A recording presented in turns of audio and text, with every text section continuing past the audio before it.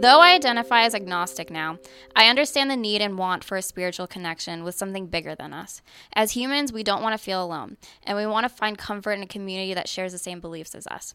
The Christian issue is the first of the religious communities that we are planning to cover this academic year. This issue starts with our cover story, a photo essay of the churches near the CSUN campus, which represent different parts of the Christian faith that give back to the San Fernando Valley community.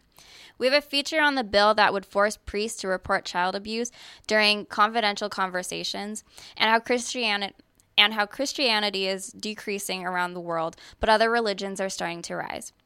Our playlist is curated with backmasking songs that reveal eerie messages, and we discuss the movies that depict Christianity through humor and drama. Thank you.